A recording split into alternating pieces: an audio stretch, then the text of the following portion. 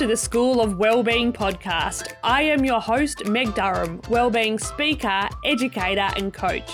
I have taught and worked in schools across metropolitan and regional Australia, and I am dedicated to supporting big-hearted educators to prioritise their wellbeing and take courageous action despite the everyday pressures of school life. Because I want educators to know you don't have to sacrifice your health, relationships and happiness to be a great teacher. Together, we are going to learn the lessons to help us teach well and be well. Let the learning begin. Hello and welcome to the School of Wellbeing Best of 2023 series. In today's episode, I have the joy of chatting with Andrew Fuller about the changes we're seeing in the way students approach life and the impact it's having on teacher wellbeing. This episode was so popular with teachers, and each time I went to schools after this podcast was live, they wanted to talk to me about it. So I hope you enjoy my conversation with Andrew Fuller.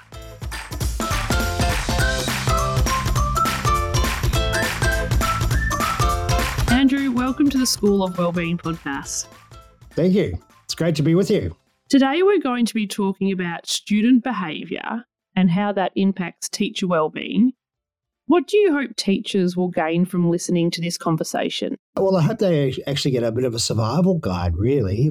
I think it's incredibly difficult. And of course, we often expect that they can do incredibly great things. And of course they can, but at the same time, the cost is enormous. And I'm tired of having a world in which the teacher's well-being is the collateral damage of a successful school or classroom. I'm sure teachers are cheering as they hear this, Andrew, because I think that's the paradigm in which we've been working, is that we give and give and give and give until there is literally nothing left. So I'm really curious to know, what shifts are you seeing when it comes to student behaviour? The shifts that are most evident really are the long-term aftermath of the pandemic lockdowns, really. So that essentially what we see is a developmental delay in terms of behaviour, particularly not so much in intellectual capacity, but in terms of behaviour, so that our year 8s are probably really our year 5s, and so on. We can kind of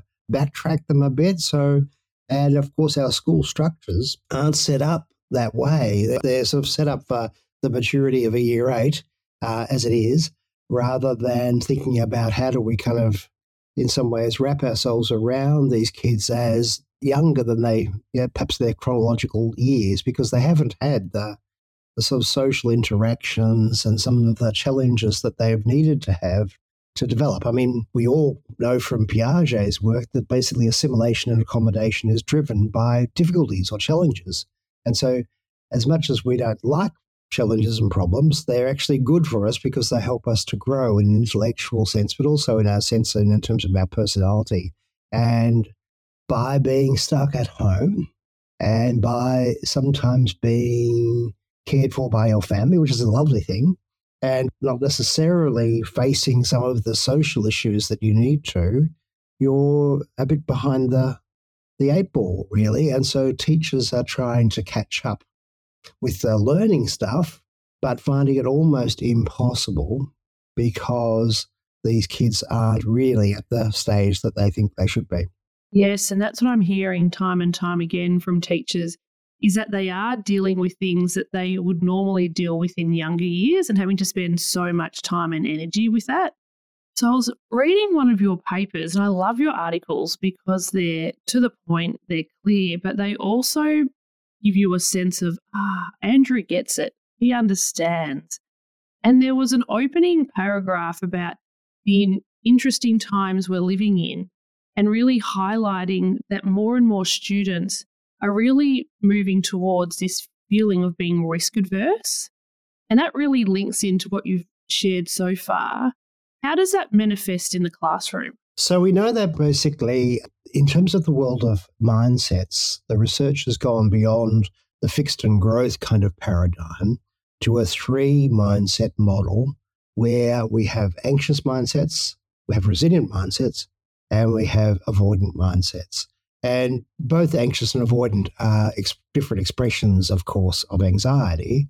But the avoidant one is the one that is most evident, really. So and I think it's a trend right across the world. I think it's just the kids where people sort of step out rather than step in. They kind of, oh, well, I could do it. Maybe I'll do it. I might show up. It's sort of a world where things are just all a bit optional, really. Oh, well, maybe I'll try.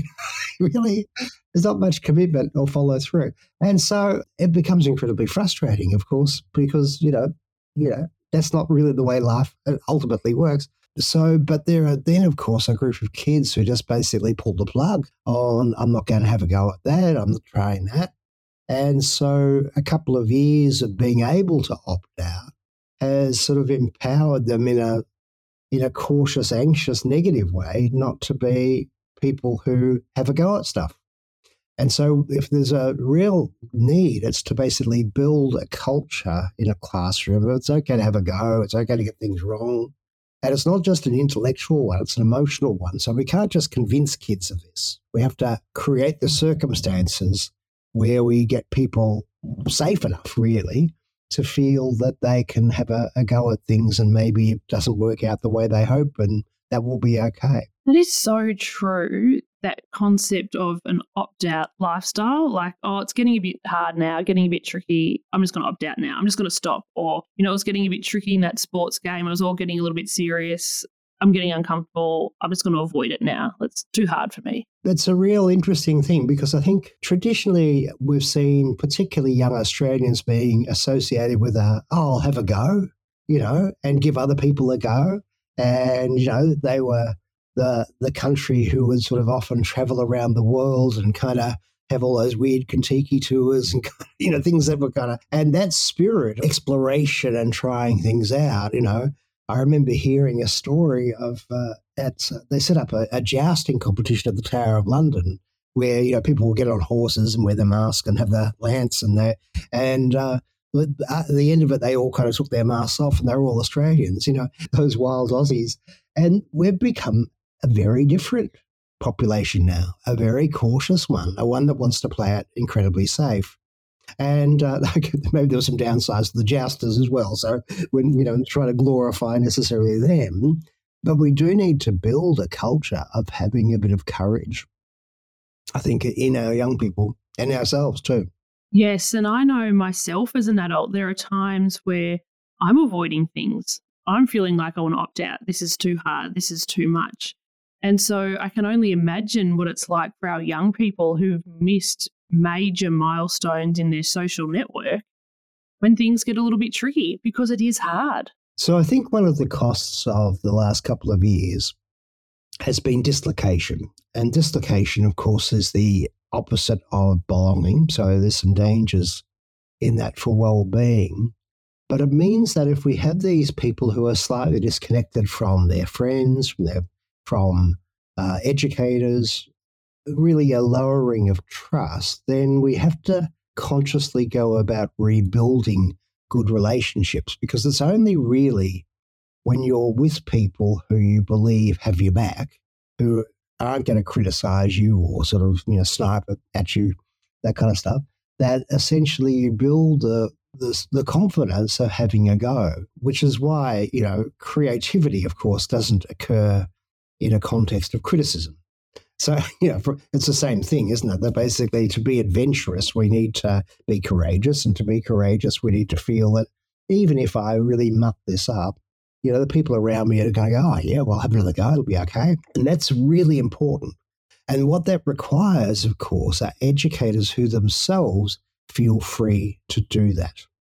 And that is where the pinch point is, because we've, I think, foolishly rushed back into what was rather than trying to embrace what could be in terms of schools and education. And that, I think, is a tragedy and a mistake, because it's not working. All the evidence in terms of school attendance, school engagement really tells me that all of those things are down. Behavioural difficulties are up, and I think teacher stress is also incredibly up. Yes, and that tension of teachers wanting to experiment or wanting to do things differently, but then They don't want to be seen as doing the wrong thing, so maybe just play it safe and do what we've always done, because that's not going to bring up this discomfort for us as well as educators. Where you are in Geelong, I basically had a strong hand in reconstituting the timetable of two large schools.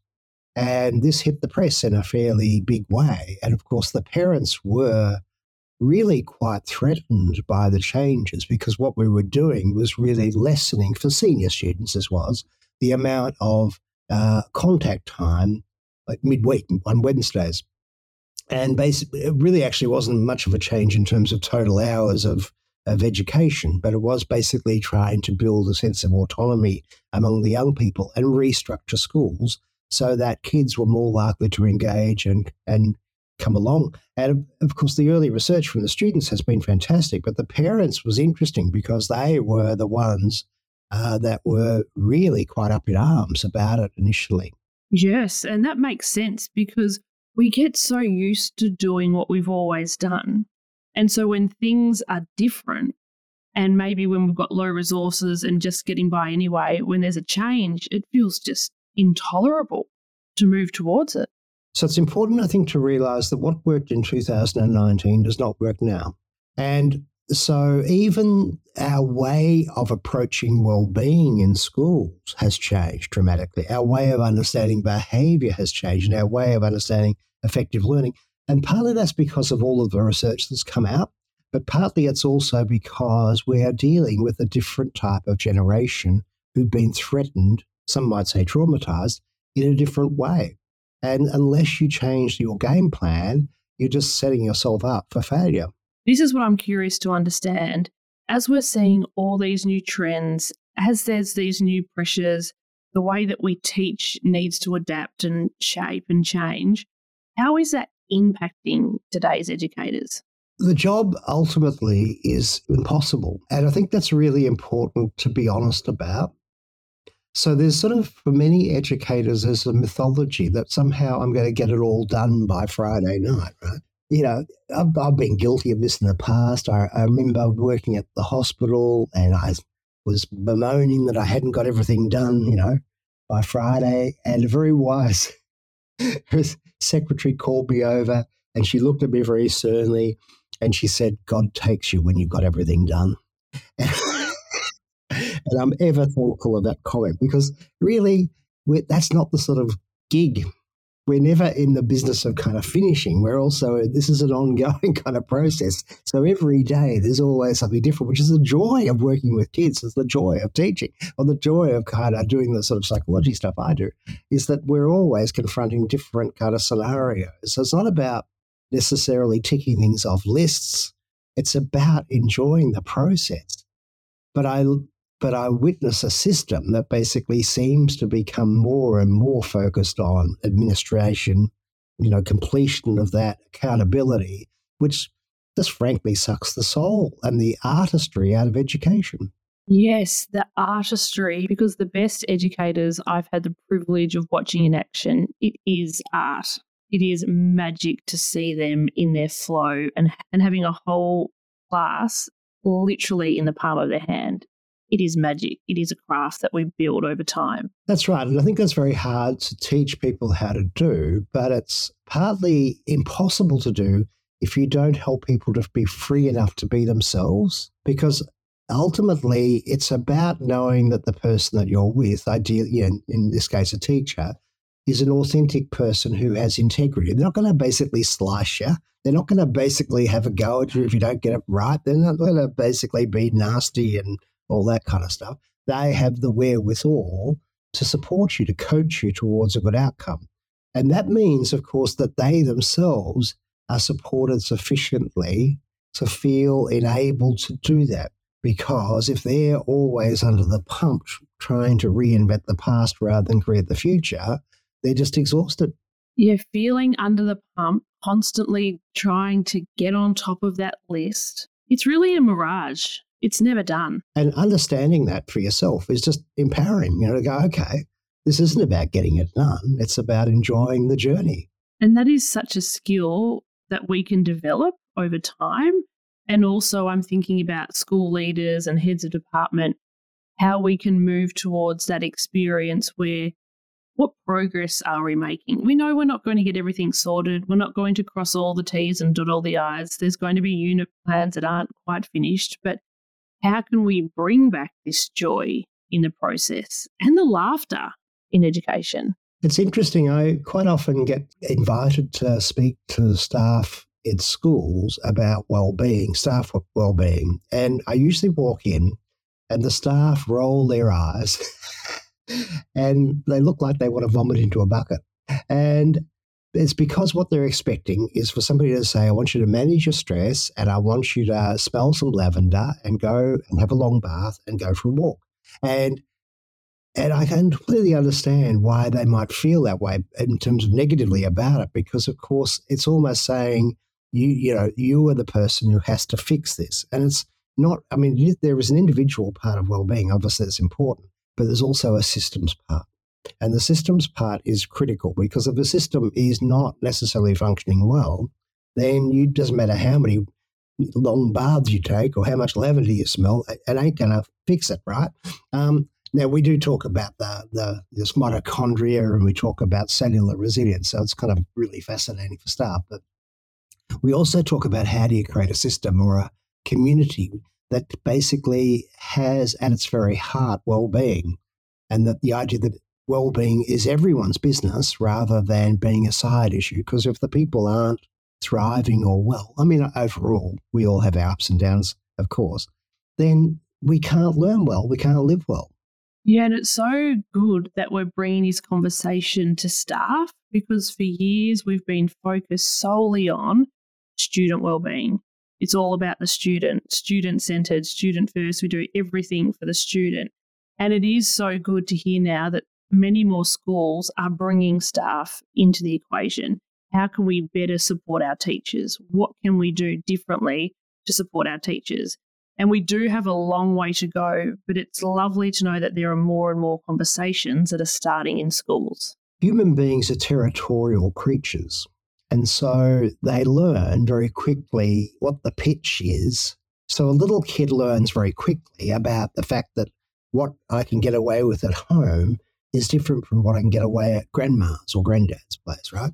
And they play to it. They're shrewd. They're smart kids, and they work out the lay of the land and they do so accordingly, which is why most parents have had the experience of a kid being an absolute monster at home, and then they go on a sleepover and the other person says, oh, they were such a delight to have. And you're going, really? So one of the number one things that would improve learning outcomes and improve behaviour and reduce teacher stress would be to have teachers, particularly in secondary schools, own classrooms.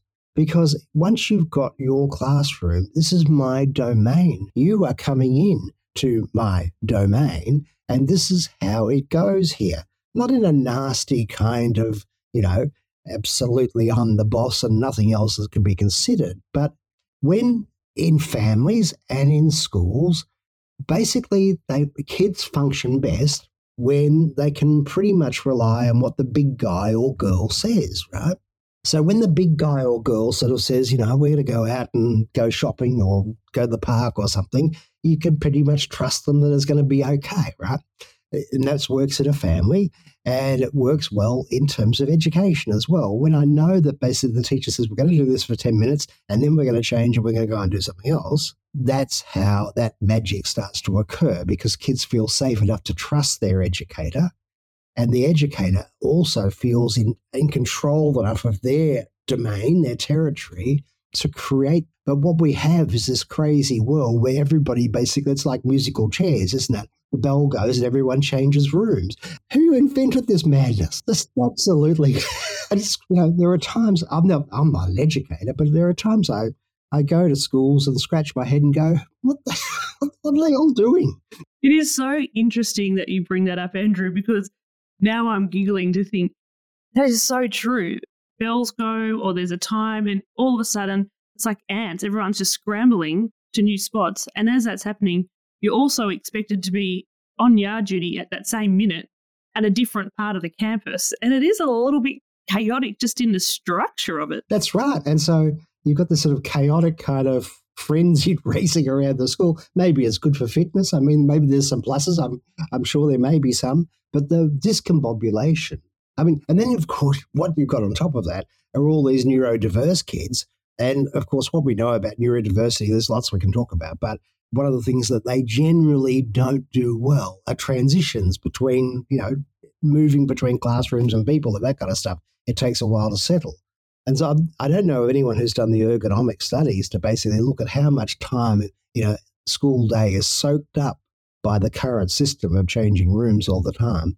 And these are things that we just do without any awareness. It's just, this is what's happened when you're teaching in secondary. You get your timetable and you rush around to different rooms and you rush into that room and you hope to establish that classroom and hope to establish norms. It's sort of Airbnb. You don't really feel like you have your own space. Well, that's right. And so essentially, if you've got an educator and the educator, the bell goes, right, the educator had to run quickly makes a couple of final comments that most of the kids don't listen to because they're half out of the room anyway. Then the educator has to pack up her books and sort of run or basically walk briskly to the other room and sort of set that up, hopefully before the kids have arrived. Because if the kids have arrived already, then it's sort of got to try to break into that peer culture. And that's tough work. And then we're expecting them to be less stressed. Come on. Yes, there are so many things that we're doing that are working against educators. Then I'm just thinking about if schools are a workplace, like other people go to work, I don't think there are other workplaces where they're constantly going from office to office and place to place and trying to be established and ready to go and on top of it. Like we're actually, from that macro perspective, we're setting ourselves up to constantly feel rushed and urgent and behind. Even in corporations with a hot desk, I mean, they're only in there 1 or 2 days a week. Pick a desk for the day, not 7 desks, as you rightly point out. So we've got this happening. We've got structural things that are happening. We've got student behaviours that are different to what we've seen before. We've also got that technology piece. I remember some of the videos that I sat through in senior science. You wouldn't dream of sharing anything like that now. A 40-minute monotone, boring, just would not happen. Everything has bells and whistles. How else is this impacting teachers and their job satisfaction, really? Well, to be a successful, happy teacher, you've got to have good relationships with the people you're going to spend most time with. And those people are your students. And so that if you are able to create good relationships with the majority of your students, let's get real about it, not everyone's going to do that, but if you can get the majority of them on side, then it's a pretty good job because in a way you've got all these little assistants who will do stuff that'll kind of help out. Whereas if they're all again you, it's just hell on earth.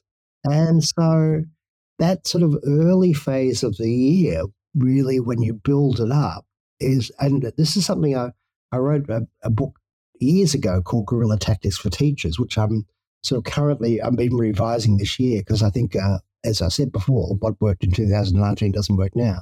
But setting up that culture of that classroom so that it works for you is incredibly powerful.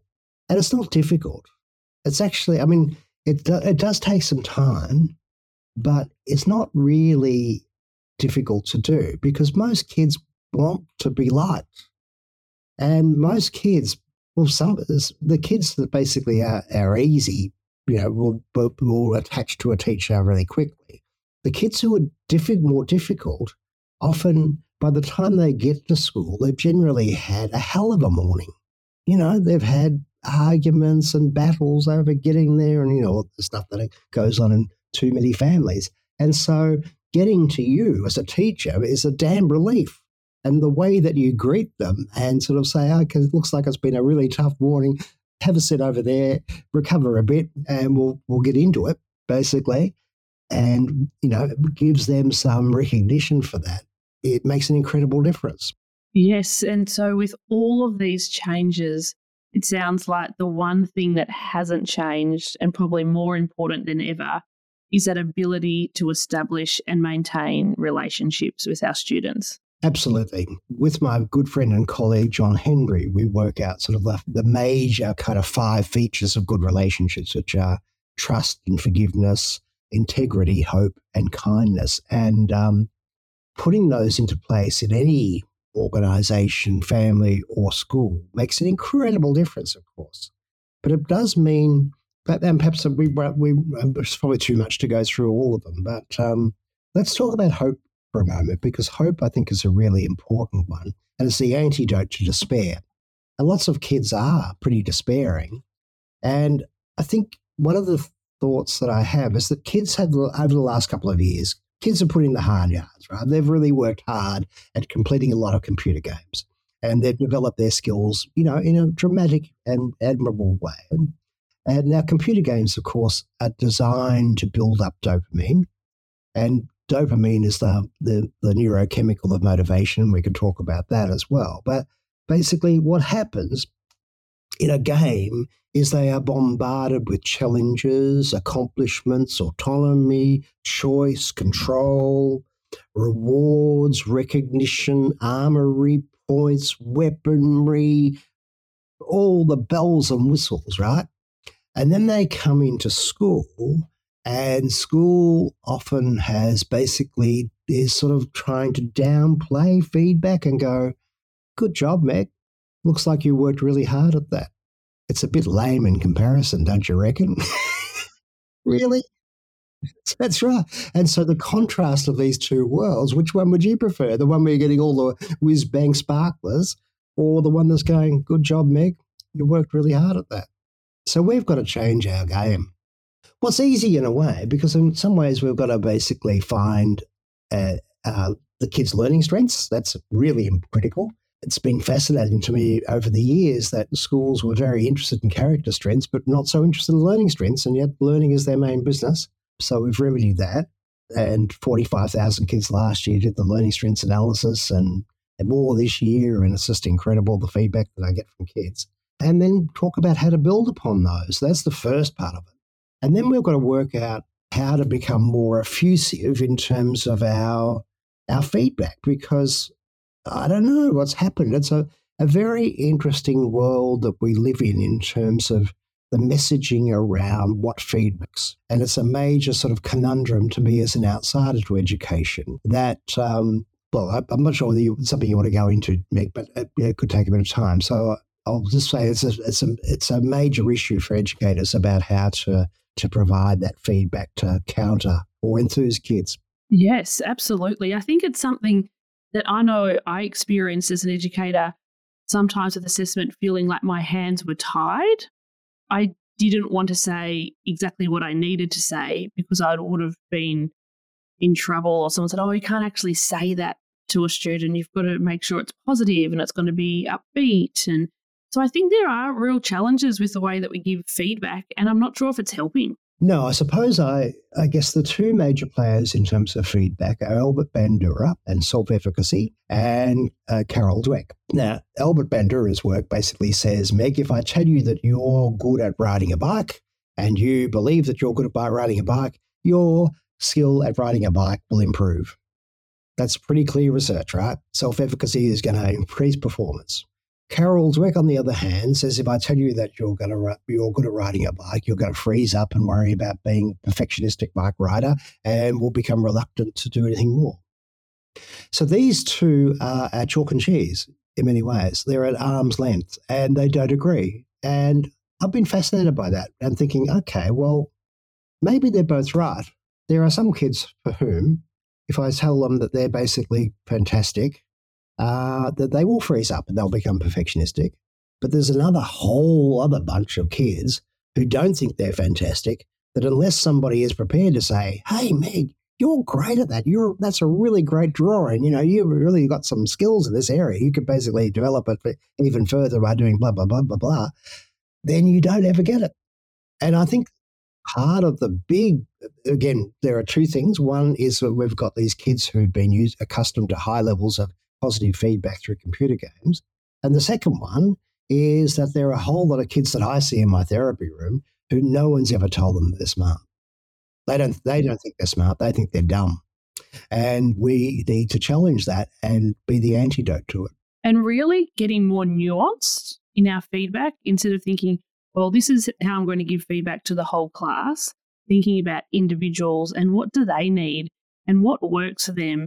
And I'm thinking about me as a coach. When I was coaching certain students, there were ones that really did thrive on specific feedback and going a little bit firmer, and other ones that needed much more boosting and encouragement because their internal dialogue was so harsh and critical. They didn't need me adding to it. No, that's right. And there are some that like public recognition. So one of the things that I think about is love languages, because I think love languages is a really interesting kind of idea. And I think that we have feedback languages as well, really. So there are some people love public recognition. Yeah, you did really well. Other people are just mortified by that and would hate it, right? And so you just got to then work out. That word nuanced is absolutely on the money. That's what we need to do. And that means that the teacher needs to know her students well. And that means the teacher has to have the context and the time to know them well. Yes, and this is where that tension pops up again when we're scurrying around like ants going from room to room. How do we get to know our students well? That's right. Exactly. So in a way, we've got to then develop a community whereby we're not running a sort of race of sort of psychiatric crises. We're actually running a learning organisation which is incrementally going to help people to progress towards a good outcome. And also maybe that sharing of knowledge around students. So when we are doing handovers, a little bit more holistic, not just the issues that they've had, but thinking about this is the way I've been giving feedback. They seem to really rise to this. Let's experiment with this further.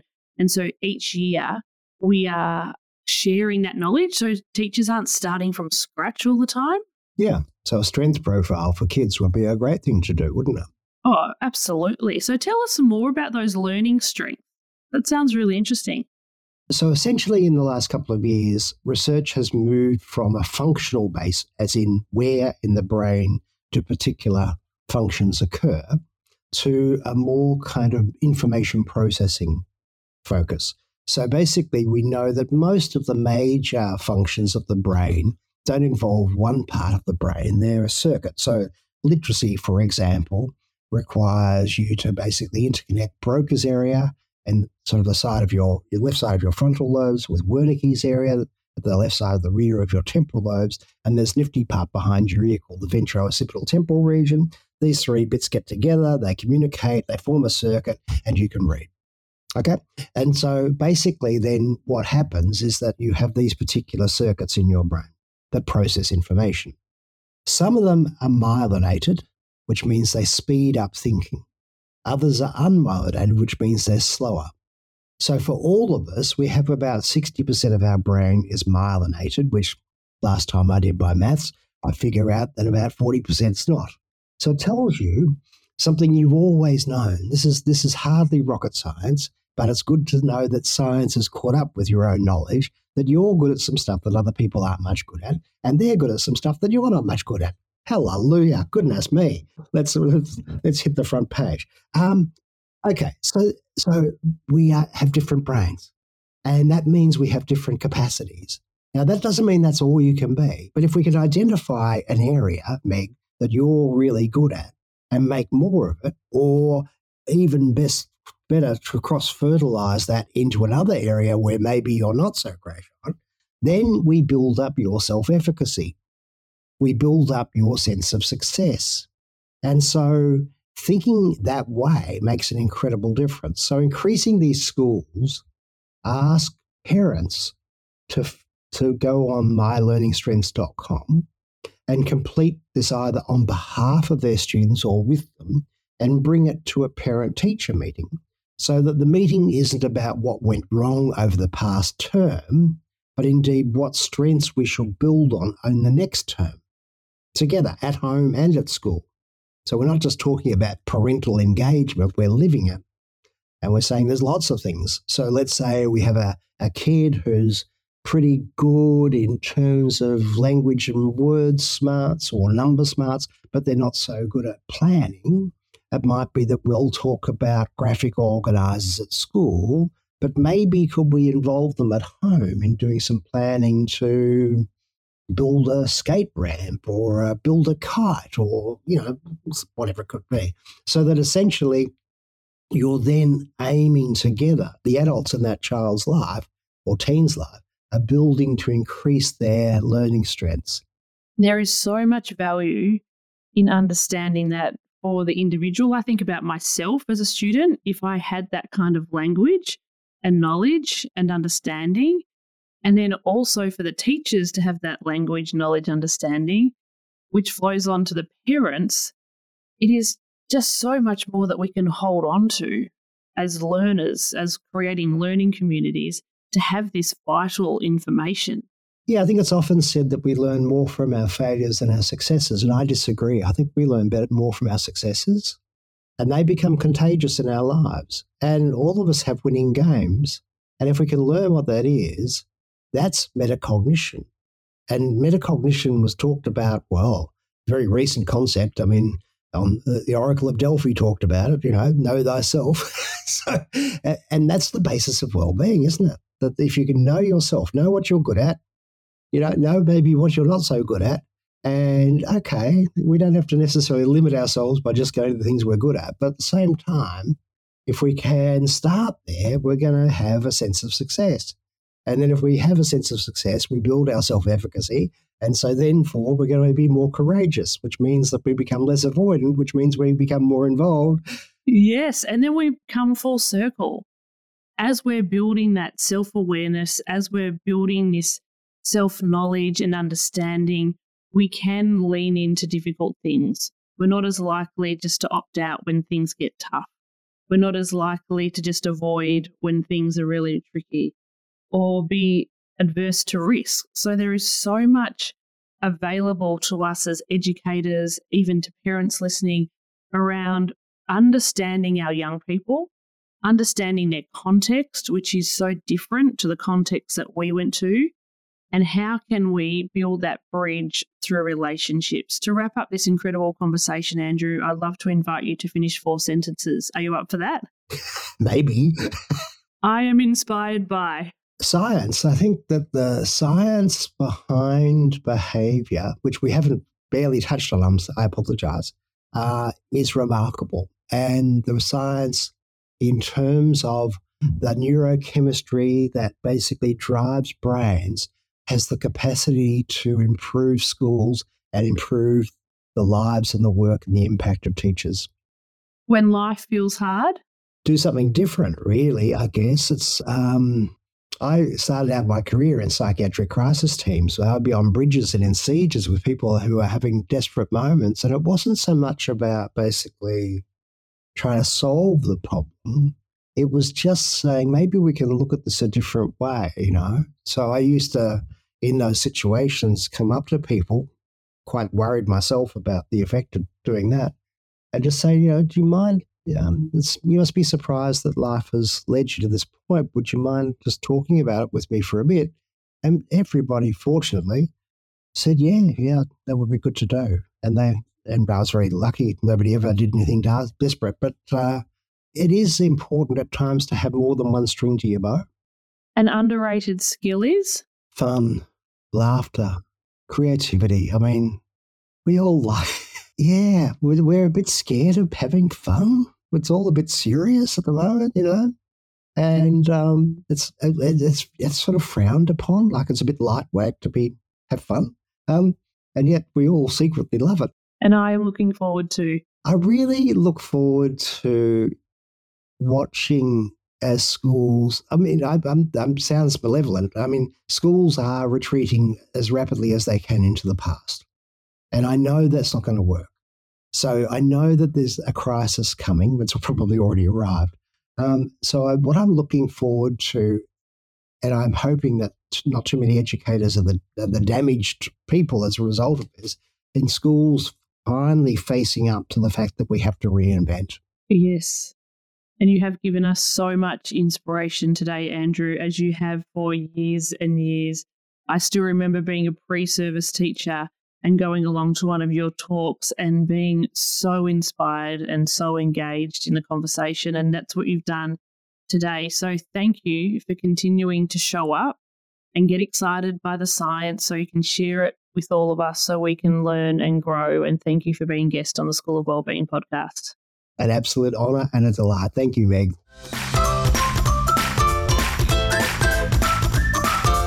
Andrew's latest book, The A to Z of Feelings, How to Make Your Emotions Work for You and Not Against You, is now available online and in store.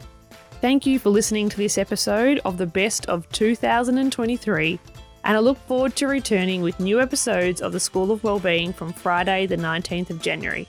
Until next time, take care and take deliberate action.